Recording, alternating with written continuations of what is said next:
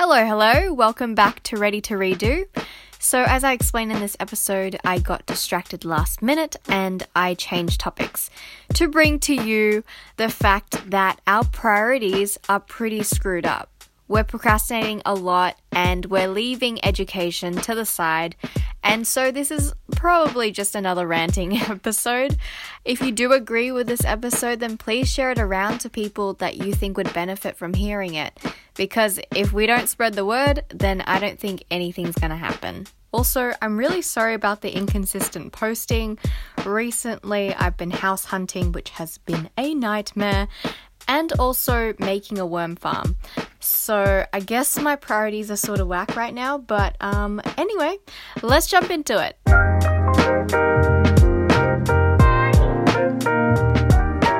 Hey everyone, welcome back.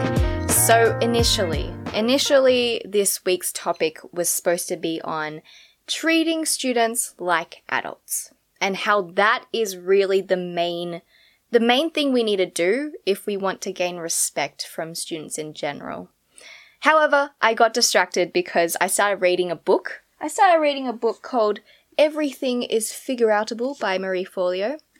And I read a particular thing that she wrote in the book, which made me change course and to focus on the idea that our priorities are screwed up.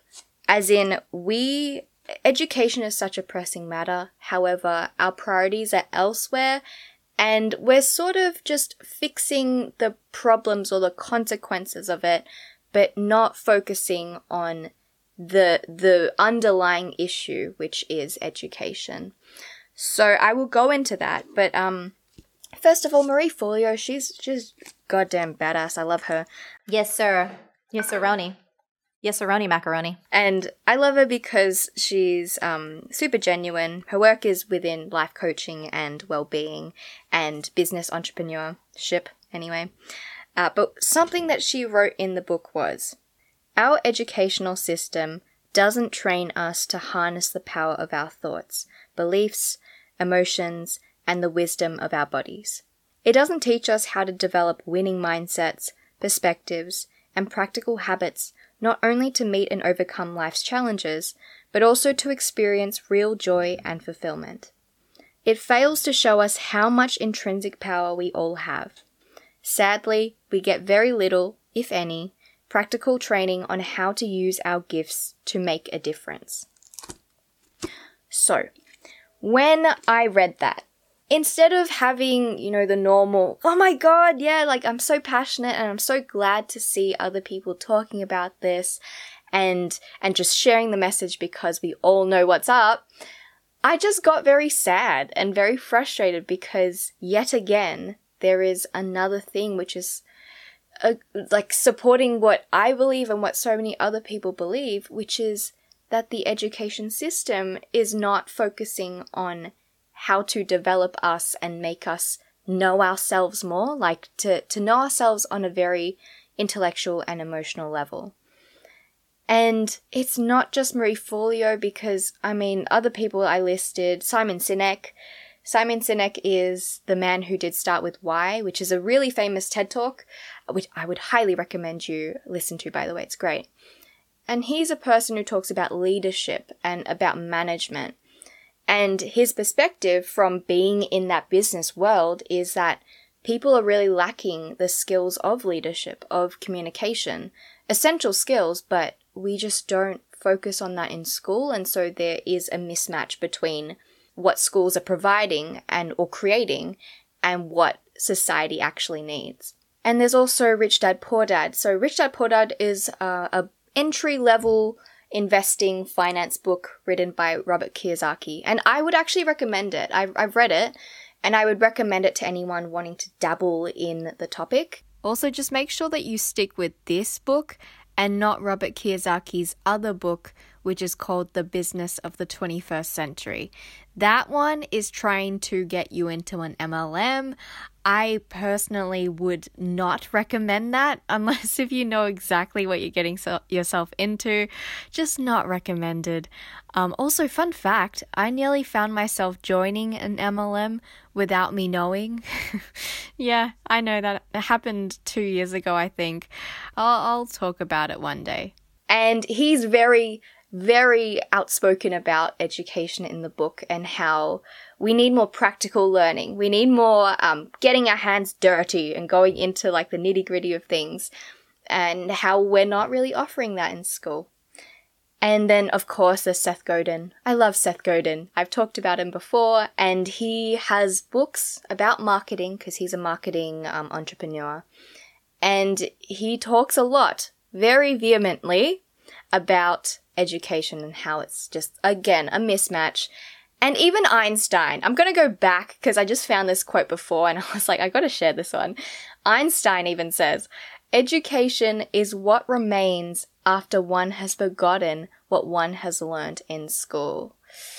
So yeah, that is what he said. And that is what people are saying in general. Like it's common knowledge or shared knowledge that this is what's happening.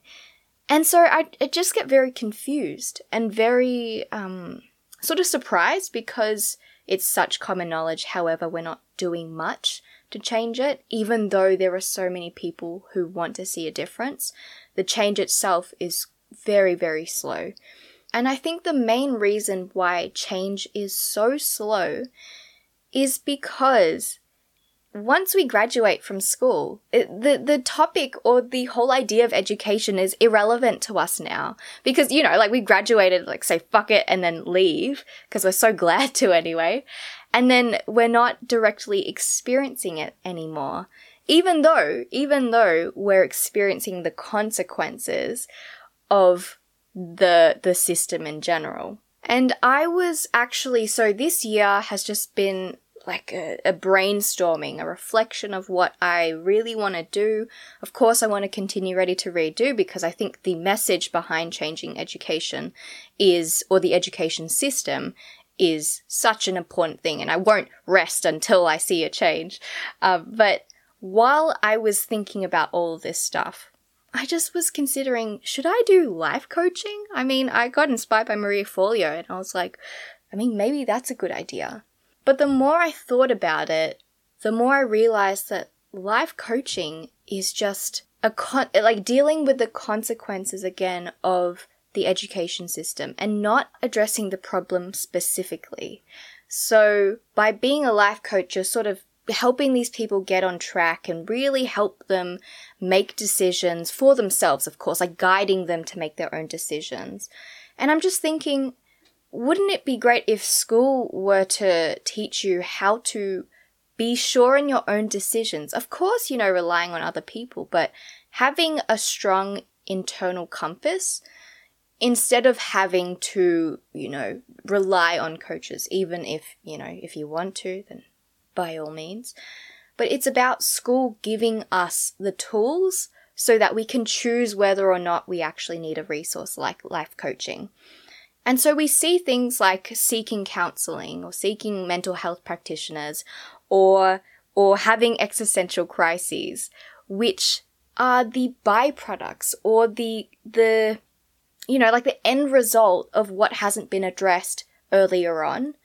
And I'm going to go there, even things like incarceration rates or suicide rates, those generally stem, I'm going to say generally, but from, and I'm also doing a course in the University of Sydney about well-being, and they really stress the importance of connection, of security, connection, and having a purpose in life, which is what sustains your mental health.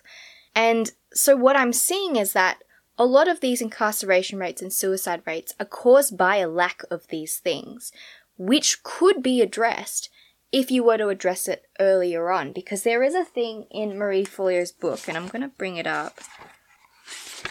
So this is what she says. There's a formula which then creates your action. So it starts with the belief. Starts with a belief, which then becomes a thought, which then becomes a feeling, which then becomes an action or a behavior. So a lot of what you see in terms of violence or whatever it is because it's stemming from a certain belief, if we were to work backwards. So there is a belief, and beliefs are so strong, and they can start so early, cementing during your upbringing, that then just keeps getting reinforced as you grow older, which then results in certain actions which aren't so good. And so if we were to target those things earlier on and really stress the importance, going back to the episode about well-being, if we're focusing on that sort of stuff, then by doing that, we're preventing the end consequences. And I just can't imagine why we're not doing more of that, because why are we spending so many resources and energy on other things that are down the line instead of just focusing on the foundation, the bedrock of where everything's at, which is earlier on. And I'm not going to say, because we also did an episode on growth mindset, I'm not going to say that that is the only time to fix it or whatever, blah, blah, blah. But it is a very important time to at least address it. And then there is a story or an analogy that really represents this. And I don't know where I heard it from, but imagine there is this woman and she's just walking down the field, and onto her right is just this river that's flowing quite rapidly. She walks up and suddenly hears some shouting. She hears them shouting, saying, "Help me! Help me! I'm drowning!" And she goes over and there is someone just clutching onto a log.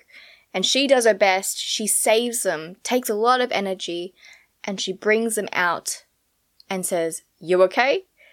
They're okay. She moves on. Storytelling is definitely a skill that I am working on. Then she keeps walking and she sees the same thing. She sees someone drowning and saying, "Help me, help me." And so she jumps in and helps them, saves them. She's exhausted by this point, and she helps them out. They survive, all is well. Then she keeps going, and there is another one. There is another one just saying, "Help me, help me." And you can see where this is going. So she helps a person, just says, "What is going on? I just saved 2 people. Tell me what's happening." And this person just says, "Oh my God, there's this man up the stream who's just throwing people into the water." What this story is signifying, as weird as it is that we're focusing too much on what's downstream. We're not focusing enough on what's causing the things that we're seeing in the moment. And that we really, if we want to make a huge change and to also save our own resources and energy, we want to focus on what's upstream and what's causing the problem. I will leave it there, and I will see you next week. Bye!